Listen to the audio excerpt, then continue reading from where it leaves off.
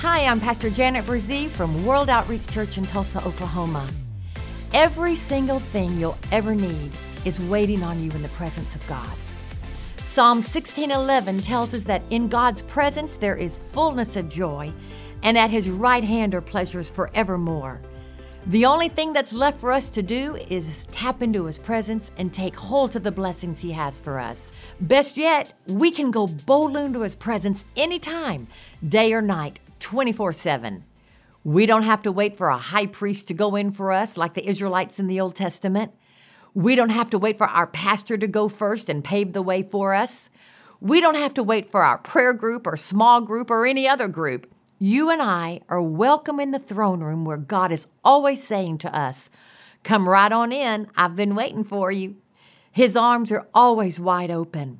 He never says, "I don't have time for you right now." He never says, "Come back later." He never says, "My secretary will take care of you." He never says, "Your problems are too complicated and too messy for me." No, He says, "Come to me, all you who labor and are heavy laden, and I will give you rest." The Message translation says, "Are you tired, worn out, burned out on religion? Come to me. Get away with me and you'll recover your life. I'll show you how to take a rest. Walk with me and work with me. Watch how I do it. I won't lay anything heavy or ill-fitting on you. Keep company with me and you'll learn to live freely and lightly." We're always welcome to come into His presence, and when we come out, we'll never be the same again.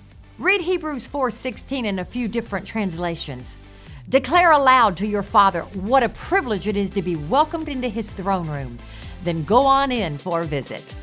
I'm so glad you tuned in today. If you're interested in a copy of my devotional, The God Life, go to our website, woctulsa.org. Join me again tomorrow as we find out more of how to live beyond the ordinary.